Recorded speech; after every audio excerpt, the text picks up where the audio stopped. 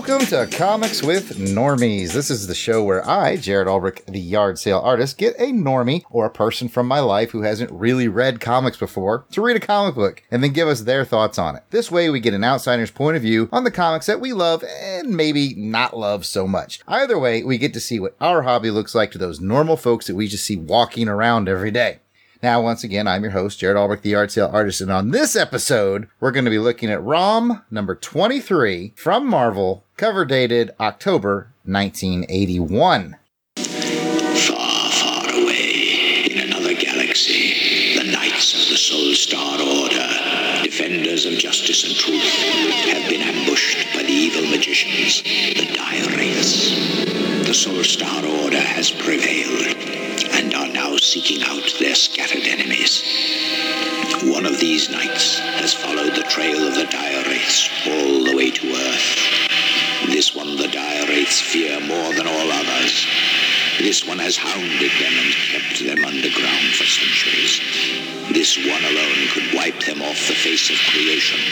He is Rom, Lord of the Soul Star Order. Rom, the Wraith Slayer. Rom, the Space Knight.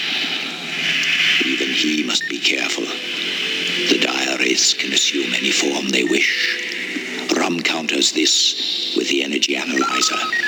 With it, he can see through appearances and determine the true essence of any being. Rom also has a weapon unique to his order, the Neutralizer, which can disorganize any molecular structure. He has rocket pods, which can instantly send him soaring. He has a translator through which he can communicate with any intelligent being in the universe. And his respirator allows him to breathe in any atmosphere. Rom, Lord of the Soul Star Order. Rom, the Wraith Slayer. Rom, the Space Knight. A microelectronic creation from Parker Brothers.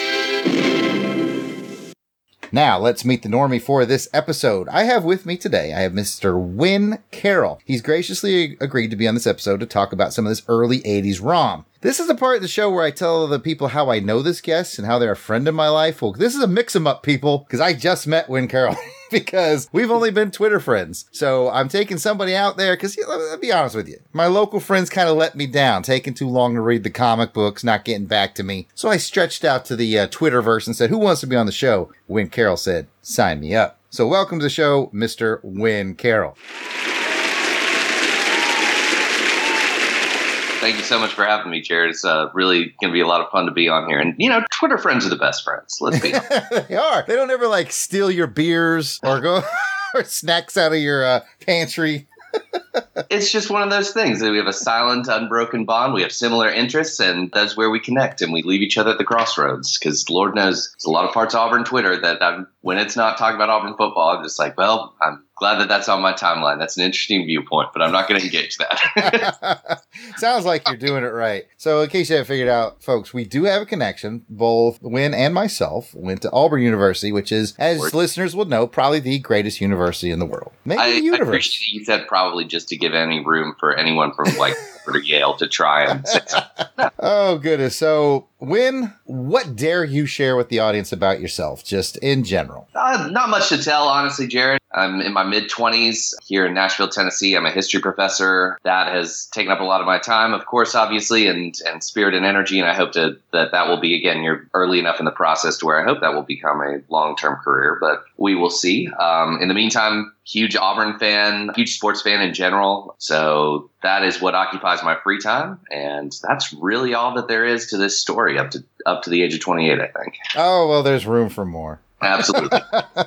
Well, let's get our barometer set for when it comes to, as we're moving into comic books. So you might have already answered this. First question out of the box, what hobbies do you have? Sounds like you're a sports fan. Absolutely. You're doing it right because you love Auburn. But do you have any other things? It's been about 10 years, but yes, I suppose the right thing to do. But in addition to that, video games, animated shows in particular, watching TV, or big fans of American Dad and The Simpsons and Archer and King of the Hill. And so really that pretty much is my free time. Right now I'm in the midst of the academic world. And so free time is a concept in which you feel guilty for having it, but at the same time you need to do something with it. So yeah. I hear you. We have gaming in common, and I was a big fan of Archer. I fell out of it a little bit, but I've seen probably the first 3-4 seasons, and I really enjoyed it. I wouldn't mind getting back into it. That's a fun show. Absolutely. It looks like they're kind of up in the game at the end. Apparently they just announced this will be the final season, this upcoming season, I guess in 2020. And so they're kind of trying to find a way to bring it all back together, which would be interesting because it's such a disjointed show. Yes, it has taken some wild style turns from season to season. Oh, I had the good pleasure of being at, Charlotte Heroes Con last year, and a very nice young lady sat next to me on my left was one of the character designers for the show Archer, so that was fun to get to talk with her and all that. So anyway, that's my connection to Archer. This show is not about me, it's about you. So, the next question up. What comic book related things are you familiar with? You're a normie, you're not deep into comics, but I'm betting you've gotten out to at least see the movies, maybe it's bled over into your gaming. Where are you connecting with the comic book world? You know, my connection with the comic book world definitely goes back. I'm certainly a normie by all intents and purposes, and that episode will make this really, really clear, but I have enjoyed comic books ever since I was a kid. I was a big, big Spider-Man fan, but again, didn't necessarily read the comic books, read those large like DK books they would have in the library where they have shots and they have like little bios of information about the characters and little items to kind of grab their attention and stuff. And as an ADD kid, there's so many different things on the page. You can just pick up little random bits of information and everything. And I got to understand the Spider-Man characters pretty well. So one of my first comic book movies was the Spider-Man movie, the first of the Sam Raimi movies. Okay. And watched that religiously. And of course, when the rest of the Marvel Cinematic Universe opened up, that was a dream for me. I'd played a couple of the Marvel video games in like the, mid 2000s, those ones where you play as multiple role-playing characters that had different abilities for each Marvel character. So that opened me up a little bit more to that universe. Right. And then with DC, just a friendly, like most of my friends are pretty into Batman, so I have a pretty good understanding of kind of Batman's character. But other than that, the rest of the DC universe is kind of a loss to me. And then, when you get to Dark Horse and pretty much everything besides Watchmen, I got no knowledge. But I think Watchmen is the other one I can probably add to that list. Oh, okay. So you've dabbled a little bit. A little bit. Yeah, you got me trying to remember what the name of those games were. I know the ones you're talking about. They were kind of like dungeon crawler style games. They totally were. And they were perfect for the kind of average Marvel fan because you got to play with, you play with Wolverine or Spider-Man or all those ones you remember from like the Marvel versus Capcom fighting games or whatever. Yes. And then like they threw in these really obscure characters and you're just like, oh, okay, well, Captain Marvel kind of kicks ass, so I'm going to keep him in my group for a while. You got to grow an appreciation of that, Ultimate Alliance. It just came to me. I think they're called Ultimate. Like both 1 and 2. That was a lot of fun. Oh, and then last but not least, sorry, Jared, these things just pop into your head when you start thinking about Keep going. Past.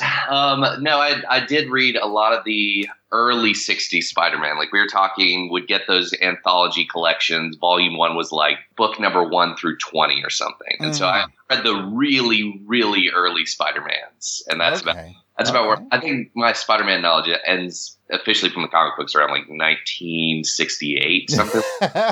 So you went from there to the movies. There's nothing wrong with that. Absolutely. It's not like they're basing the movies wholly off the comic books anyway. So what about small screen? Do you do any like the Netflix shows like Daredevil, Punisher, anything like that? Arrow from the CW, anything like that? I did Daredevil for about 6 or 7 episodes. It's just such a depressingly dark series. You really can't.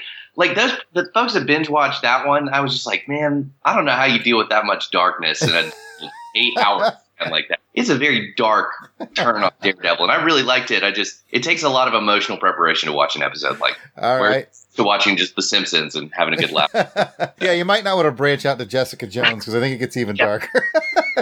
Oh man. But I hear you, man. I hear you. I've been doing, on the flip side of the coin here, I've been doing the Lord's work at my house. I have a 13-year-old son, and I've been taking him through every episode of The Simpsons. We watch one almost every weeknight together. Well done. That really is the Lord's work, Jared. That's parenting right there.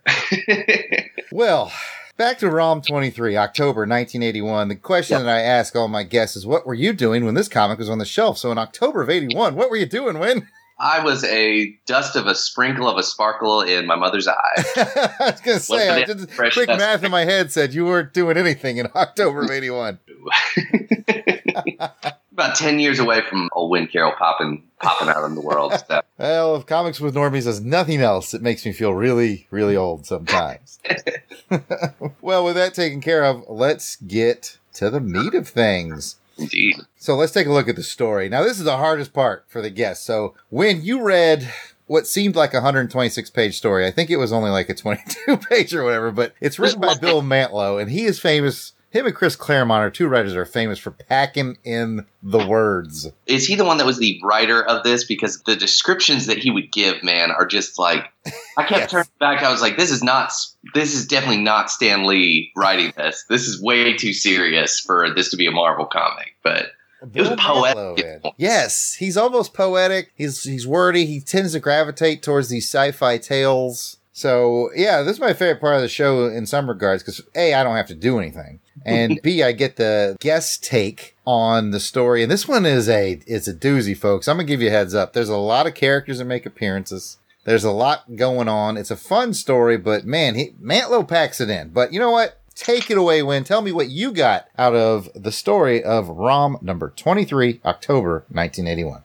So ROM is a space knight, which are the defenders of the planet Galador from a evil group of, I'm not really quite sure what you would call them, but shapeshifters called Wraiths. And he has crash landed upon this world, and he has been found by Luke Cage and the Iron Fist. And the entire city is on high alert because he is here, and they have been alerted by the Wraiths in disguise that this is an imminent threat to the world. And so they decide that they're going to hide them, and eventually they reason that the best place to go is the Baxter Building because that's one of the safest places in New York City, and Luke Cage has had a very memorable 3-episode stint where he was the stand-in for the Thing in the Fantastic Four. And so the two attempts to get to the Baxter Building. In the midst of this, we have a flashback to Moorville, West Virginia, where I assume the main love interest character is their small sleepy town is being infiltrated by a sinister force that we do not see. But as they're on their way to the Baxter Building, there is,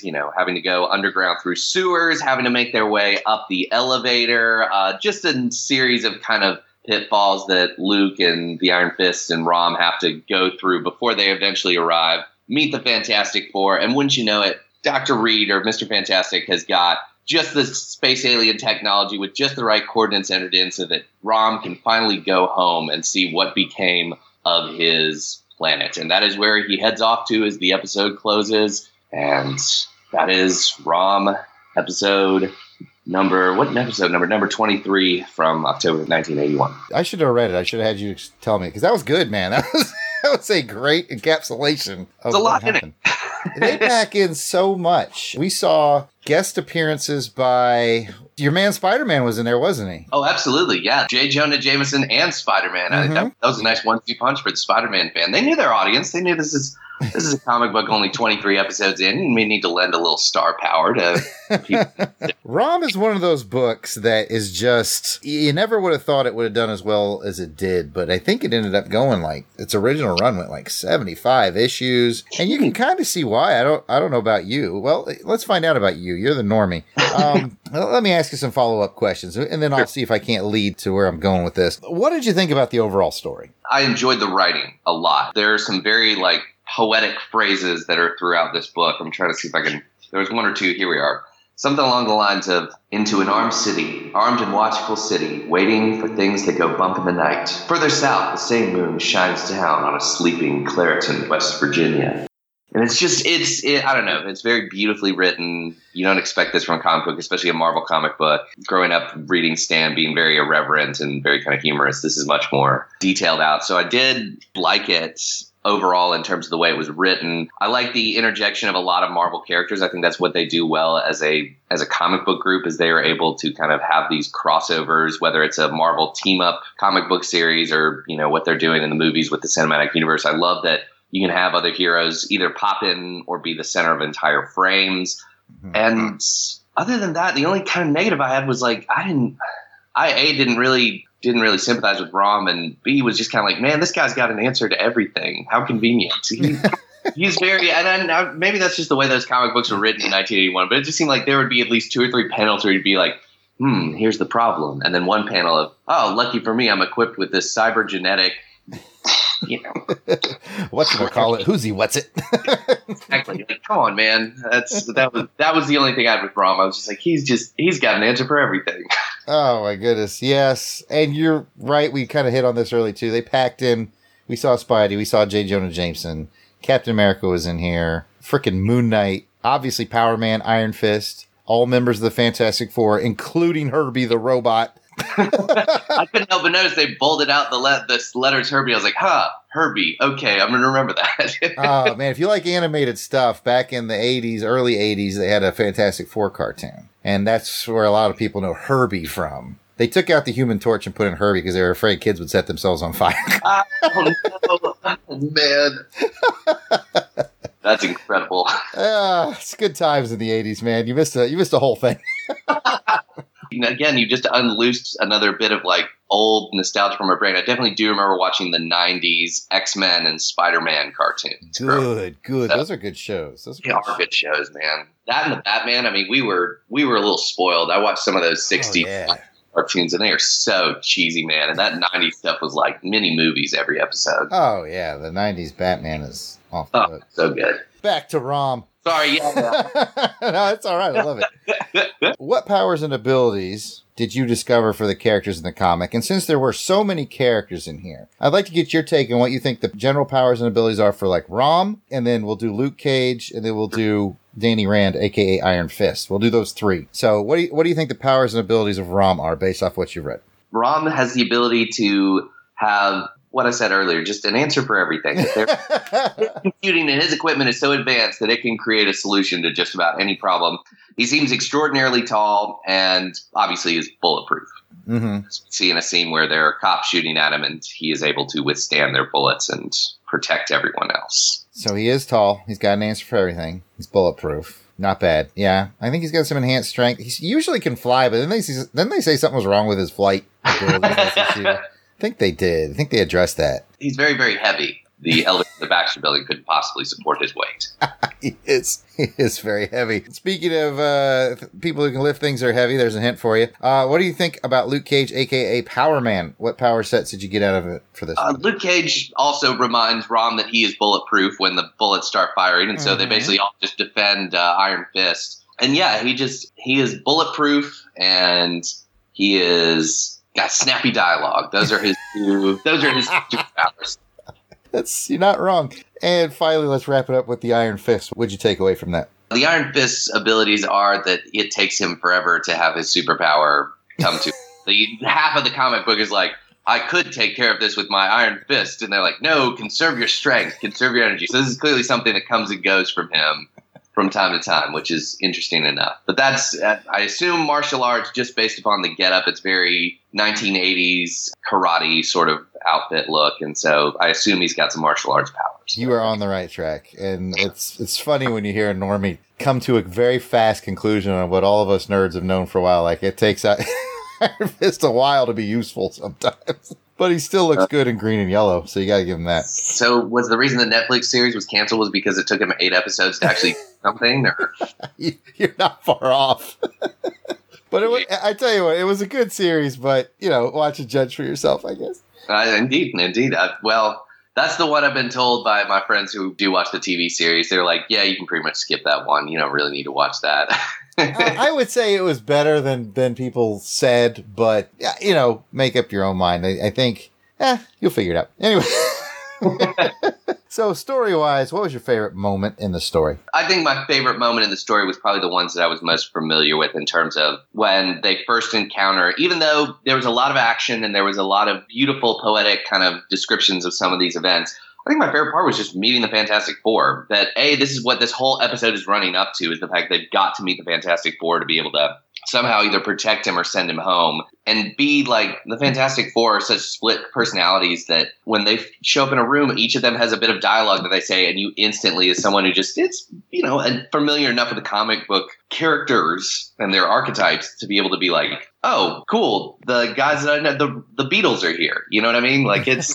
There's something I understand. Exactly, yeah. Yeah, so I think that actually was my favorite part of the whole comic. As much as the action was interesting and, the lead up and the drama to that was interesting too, I just think it was just the end result. Yeah, it was a well-told story of almost like that movie, The Warriors, where they're trying to get from point A to point B, and there's a lot of danger between here and there. And they finally get there with the FF. And there's a very funny, lighthearted moment because now they know about these dire wraiths, these shapeshifters you talked about. So they're worried, are these the real Fantastic Four or the dire wraiths? So in order to find out, Luke Cage asked Mr. Fantastic how much Mr. Fantastic was paying Luke Cage to stand in for the Thing while he was gone. So that way only he could know that. And then the Thing gets very insulted with how much money. He's grumbling at the end about, I can't believe you paid that twerp that much for 2 weeks' work or something like that. That was pretty funny. That was a good Ben Grimm line. I was like, yes, this is. All right, this is another one of my favorite questions on Comics with Normies, because there could be quite a bit in this book. Yeah. Did anything leave you scratching your head? I think the first thing that I definitely didn't get the answer for was that B-plot story of the small sleepy town in West Virginia and his romantic interest and the guy that loves her and makes up that perfect love triangle, and something starts possessing people and they stare wide-eyed and unblinking out into space, and you know that they've been possessed by something. What does that end up being? Is that just more wraiths or I think it's more wraith action. The only way I can help you out there is that I know that that's sort of Rom started in that town in Virginia. That's where he first got to Earth. He met some people. There were plenty of dire wraiths in town that he destroyed, and everybody at first thought that this crazy robot was like killing all their neighbors and stuff, but then they slowly discovered he was actually getting rid of these dire wraiths. So yeah, I forgot to mention another character in this book because there's just not enough characters in this book. They actually had a couple panels of the Torpedo who's guarding the sleepy town in West Virginia while Rom is gone. Gotta love a B hero, and B hero's wife worried about him, being like, I wish he hadn't been the Torpedo. I know that his son thinks it's cool that we have a superhero in the family, but I'm just really worried about him. I was like, this is gonna end well, I can already tell. I mean, comic books are pretty much soap operas with superpowers, as you figured out. Oh, yeah. I think I remember one of the early Spider-Men where there was literally just this back and forth dialogue about dates and hanging out and stuff like that. And then Stan Lee just is like, and just to remind you people that this isn't an episode of Peyton Place, then it's like you go to Scorpion or Dr. Octopus, whatever. So it's like, yeah, it definitely can be, especially some of these where it's, you have a romantic lead that you gotta have a love story with over certain comic books. Sometimes a sweet girl from a small town in West Virginia falls for the big metallic robot dude. Happens every day, you know. It's tale as old as time. Tale as old as time. Well, I think we've talked the story pretty well, so let's get to the art of the book. This was penciled by Sal Buscema. He's something of a legend in the industry, and inked by Joe Sinnott, who is also very talented. So good art team on this, but it's not my opinions, it's your opinion. So let's start where most comics start. Let's look at the cover. Okay. Now, looking at this here cover, what effect did the cover have on you? Did it make you want to read it? Did it freak you out? Did it, whatever? What did you think about that cover? Just to give some insight to folks that have been listening for a while and everything, Jared's whole process is that he will send basically a selection of 4 comics that you can choose from that you would like to read out of his collection. And so he gave me, I think there was a Flash comic in there, and then 2 I didn't necessarily recognize. And one of the reasons I chose Rom was twofold. A, it definitely had to do with the fact that it was Marvel, so that's something I somewhat know. But B, it's also the comic cover art is really, really exciting and flashy. And again, just a very simple statement. It's just to storm the Baxter Building. And that immediately hooked me in because, again, I'm at least well-versed enough in Marvel, the Marvel Universe, to know the Baxter Building is the home of the Fantastic Four. You've got all the characters in action poses, and you're just like, man, I'm in. And I recognize 2 out of those 3 characters from those Marvel TV series, so let's see what we got in front of us. It was very, said a lot in a little, and the artwork was very exciting. Yes, and for those of you listening who don't know what the cover looks like, I will tell you what it looks like. Basically, you got Luke Cage in the foreground, and just behind him is Rom and Iron Fist, and Rom's like getting his laser gun thing primed, ready to shoot, and Iron Fist is apparently going to use his once a week charged up fist. That's a problem. He used it all on the cover. Yeah, you on the cover. It's sort of a worm's eye view as you're looking up. They're standing out in front of the Baxter Building. And that's it. I believe it's an Al Milgrom cover. It's got a fair amount of dynamic look to it. I definitely see Milgrom on the side here. This is definitely an Al Milgrom cover. Oh, look at that. I got crazy street cred with the nerds just now. But I'm glad it had that effect on you, and that it spoke to you of the 4 covers of the comics I offered to you. Obviously, this one had something to it. And as we like to talk about on this show and some of the other shows I'm on, that's important stuff back in the 80s because we're talking spinner racks and supermarkets. So a kid has to spin that spinner rack figure out where he's going to spend his money, you better have a drawing and exciting cover. So sounds like this one did its job. Definitely. So was there anything about the cover you didn't like? No, I think there's the correct amount of action poses and shading and coloring. There's not, unlike the book itself, it really doesn't try and do too many things. It gets you pretty direct into the center of what's going on. Oh, that sounds like a segue into the next topic. Let's go to the internal art. This is where we get the Sal Buscema and Joe Sinnott artwork on the inside. What kind of highs did you have? What did you like? Hit me with some highs, hit me with some lows, anything like that. Even though it was made in 1981, the character design is very similar to some of the later Spider-Mans that I would read, the ones that ran to like 68 and 67 and stuff like that. So that kind of drawing and design of each of the characters is very similar and didn't seem like it changed really that much over a decade. So that was familiar, which was really a positive for me, is that I knew immediately as soon as I opened the front page and saw the character designs and coloring and everything like that, that I was definitely reading a Marvel comic. So that was the highs. It's definitely just the nostalgia factor of things. I would say the lows, there's not really that much to be low about. I'm very, very novice when it comes to what makes good art or what makes good comic art in particular. And so there wasn't any moment in the comic where I just thought to myself, well, oh, this is a poor art design choice in any form or fashion. That stands to reason because it is Sal Buscema and he's a good artist. You didn't see this coming because it's not in the script, but I got a pop quiz for you. What's up? All right, I'm going to say it's a true or false pop quiz. Did this character show up in this comic? I'll start you off easy. Spider-Man. True. Captain America. Yep. Moon Knight. Yes. Oh, absolutely. He had one of the grandest entrances of all. Even said his name in the midst. Yeah, he did, because nobody knows who he was at the time. Daredevil. Daredevil, yes.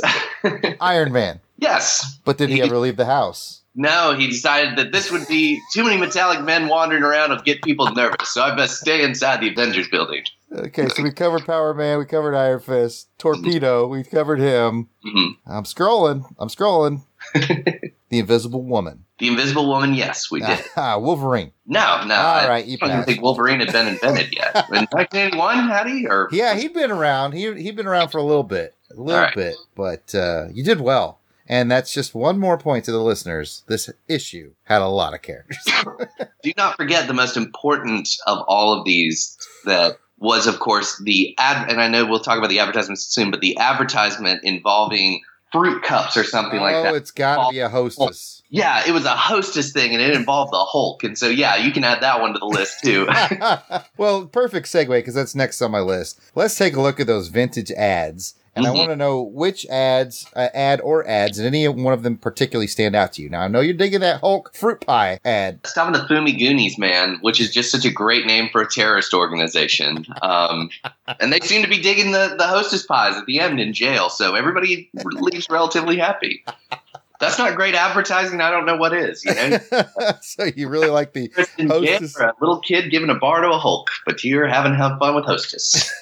Any of the other ads do anything for you? Now, I know these were before you were born, so they probably didn't really hit home hard for you, but anything else jump out at you is particularly interesting. Two of them. The one that just had me kind of scratching my head and remembering, oh yeah, there was a time where like there were certain things that companies could put on their logo that they probably couldn't put on today. Oh, what is it? That was the Tootsie Pops. They're like, hey, I bought all this Tootsie Pops gear and it comes with the legend of the Indian that's on the cover. I'm like, Tootsie Pops had an Indian on the cover? What? Wait, what? Yeah, no, it's Indian legend. No, I'm looking at it. You're right. They're like, yeah, this is the legend of how the Tootsie Pop Indian came to be. And it's like, Tootsie Pop Indian? What the hell is that? I got to tell you, I'm from this era, and I don't remember. I was almost driven to Wikipedia Curiosity. I was almost like, you know what? They may have had to send in for $19.99 worth of equipment, but I could just type on a computer for 2 seconds for that answer. I'm going to know what this Indian legend of the Tootsie Roll Pop is all about. I'm going to find out. Ha, ha, ha. I beat capitalism once again, kids. Oh, what was the other one? The other one was just the prices of these comic books. He had a big fold out for a comic book show that was going to be going down in Denver. And it was basically giving prices that, I don't know, you could either buy off catalog or that you could sell for and what it would go for. And I mean, looking at some of those Spider-Mans, those 16 through 20s that were available, it was like $4. Oh, you're looking at the Mile High Comics ad, double page spread right in the middle. Right. It's classic yellow. Anybody listening to the show that loves comics knows exactly what we're talking about. Yeah, this was basically where you could go buy back issues of comics. I've actually been to Mile High Comics in Colorado. It's a gigantic store. It's still there. And yeah, this is basically like you would go in here. Let's say you started collecting and you were like, man, I need to get some of these back issues that I missed. And I need, Spider-Man number 27 or whatever. You could send the money or make a phone call, arrange to get those issues from Mile High Comics. And yeah, man, I would buy every one of these at these prices. Yeah. A couple times over, man. I get some reserves just in case I spilled coffee on one or something.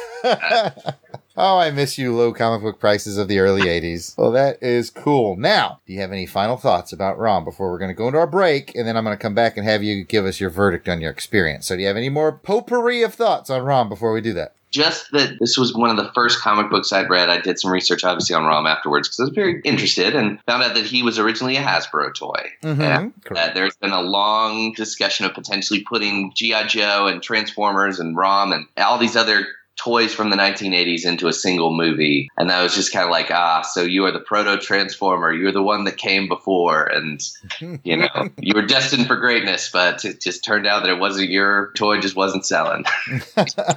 A lot of toy properties got tried out in comic books. And ROM hit big, G.I. Joe hit big, Transformers, He-Man. Those were the heavy hitters that actually did well, both in toys and in comics. But man, for every one of those, there's about 15 or 20 that didn't make it. But having said that, let's take our podcast promo break. And then when we come back, our normie will rate this comic book experience on a scale of 1 to 10. But we'll do that right after this. Hey, Jared, I have a question. What's up? Well, I've been a part of the Longbox Crusade for about 1.5 years now. Yeah, no, that's not a question, man. I know, I'm getting to it. That was called Build Up. Like I was saying, I've been with the Longbox Crusade and I have gone out and represented the show faithfully. That's still not a question. I'm still building up. I was wondering, could I be a part of the official promo? There's this great promo for the podcast that airs across podcast land, and it has Pat Sampson, the founder of the show, you, the art cell artist, and your brother Jason, aka Weasel Skull. But it doesn't have me, Delvin Williams, the Dark Web. Could you ask the guys if they would let me be a part of the promotion, since you were the one who invited me onto the show? Well, not to be a Mr. Quick to correct, but that was at least 2 questions. Still, I guess I'll ask. Let me go talk to the guys and you stay here. Okay, great. Thanks, man.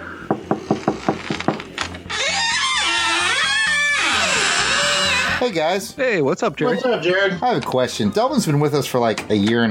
That's not a question. Yeah, I know. It's called Build Up. Hey, can we finally include him on the promo? It's the least we can do. He doesn't know that we're getting paid yet. And he never will. I mean, do we need him? After all, we already have the Longbox Crusade. And I provide awesome synopsis and insight on Crusader Chronicles. And I host Saturday Matinee Theater and also provide These Nuts jokes. Hey, I do that. Me too. So we're fine as it is. What does Delvin do? We should just let him go. Wait, he hosts Transformers Chronicles. You should know that, Pat. You're on that show. So what do you say? Can we keep him? Fine, let's do it. Let's do it live. We could have done this with him in the room. It would have made more sense. Why is he outside? I think we were doing a bit. Okay, let's do this. The Longbox Crusade Podcast Network is the place to be if you like deep dives into comics of yesteryear with the Longbox Crusade. Chronological reading journals with Crusader Chronicles, indexing forgotten TV shows, films, and serials with Saturday Matinee Theater, pitting 2 randomly selected action films against one another in Action Film Face-Off, cataloging the Marvel run of the Transformers comic with Transformers Chronicles, and whatever else the demented minds of Pat, Jared, Jason, and Delvin can come up with. If that sounds like it might be for you, be sure to subscribe to The Longbox Crusade on iTunes, Google Play, and pretty much all reputable podcast feeds. Or check us out directly at www.longboxcrusade.com, where we continue our quest to...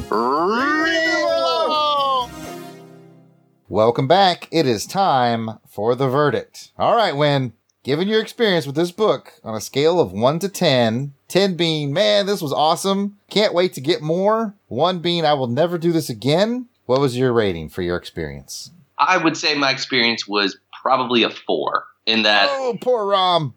No, I know. It's just Rom didn't speak to me much as a superhero. I didn't really ever feel in peril or danger for him and just think, oh no, Rom's going to be in real trouble now. Or man, I really hope Rom gets back to his homeworld. I found myself focusing more on the secondary characters. And since, again, most of what Iron Fist was saying was, I got to recharge my fist, it was mostly just Luke Cage's dialogue. So I enjoyed that he took a pretty central role in it, but I didn't feel any peril at Rom's cause or anything like that. And so just kind of an unrelatable character character was the only reason I would rate it that low. I think the reason it doesn't go lower is just because there's a lot of Marvel just cameos and stuff that's more familiar that I could enjoy and could appreciate. And so, yeah. Well, actually, you know what? We'll pop that up to a 5 because there's really, really, really good writing in this, because just the way the story is framed is very, I don't know, it's very grand.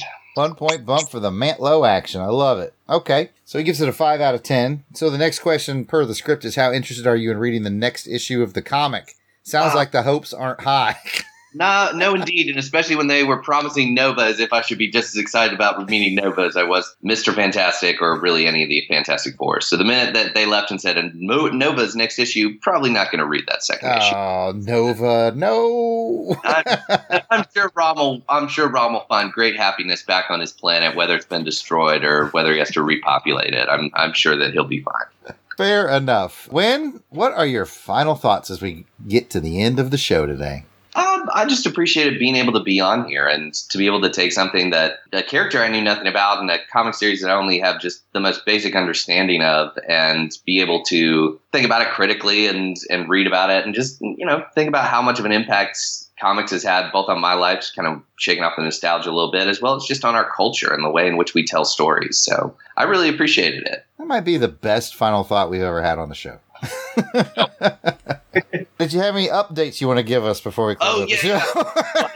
I did find that the Tootsie Indian, yes, I fooled the kids and that tricky businessman too. Apparently they would try to redeem their wrappers in the 1930s for, I'm not really sure why, but apparently they were quite rare. Let's see. And if you found one that had an Indian on it shooting at a star, you could basically send it in because it was special. It was a limited collector's issue. And so in the 1980s, they decided that they would just kind of send in a Legend of the Indian wrapper to be like, please stop sending us the wrappers. We don't care. I mean, that's cool that they're only in 30%, but we're not going to give you money or anything for this. So they sold that story as a way of basically being able to sell product. And they, of course, in the internet do not tell us the legend in and of itself, but I'm sure it has something very interconnected with the star and is just, the cornerstone of our candy culture to this day. It's lost to time. Lost to time, man. Well, thanks for that, Wynn, and I also want to thank you for being on Comics with Normies. Anybody out there, if you have a question or comment about this or any of our other episodes, you can hit us up on Twitter at Normies Podcast or on Facebook at Comics with Normies, or you can hit me up personally on Twitter, Facebook, or Instagram. It's all at Yard Sale Artist. And how about you, Wynn? If you dare share your information with the listeners out there, how might they get up with you? And I heard a little rumor that you might be doing some podcasting work yourself, so feel free to talk about that. Absolutely. I think that is what I'm going to plug. People do not want to follow my social media because it's mostly just tweets about sports, and that's either Auburn football or Arsenal soccer or anything like that. And it can get a little overwhelming very quickly on a good day. So I would just plug my podcast. It is an American Dad podcast that I'm doing with a buddy of mine, Josh Miller, and it's called Wynn and the J-Man. And you can find that on iTunes. You can find that on Podcoin. You can find it on all sorts of, on Google's podcast app. And that's also our Twitter handle. It's at Wynn and the J-Man, all spelled out. We're about 6 episodes in. The process of editing has become very frustrating and very laborious. I'm sure you're preparing yourself right now. So we are slowly rolling them out, but we've had some really good conversations with some friends of ours about our particular favorite American Dad episodes. And Jared, if you are more than welcome, of course, to come on. We would love to have you.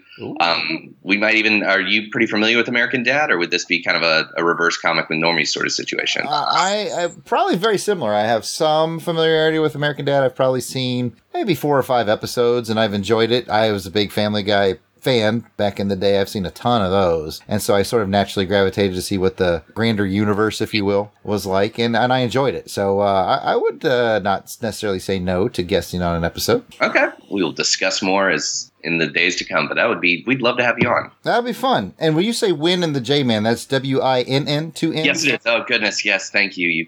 Yes, W-I-N-N, Andy, and then J, and then Man. So, yeah, W-I-N-N. Yes. I thought it was 2 N's. I just didn't want people to get confused. No, absolutely. And it's an easy name to get confused about. So, or spell about 15 different ways. Awesome. So y'all check out Wynn and the J-Man as they talk about American Dad episode by episode, it sounds like. So that sounds pretty fun. Indeed. Well, thanks again for listening. And you guys out there, You keep reading those comic books, and I'll keep finding somebody who doesn't.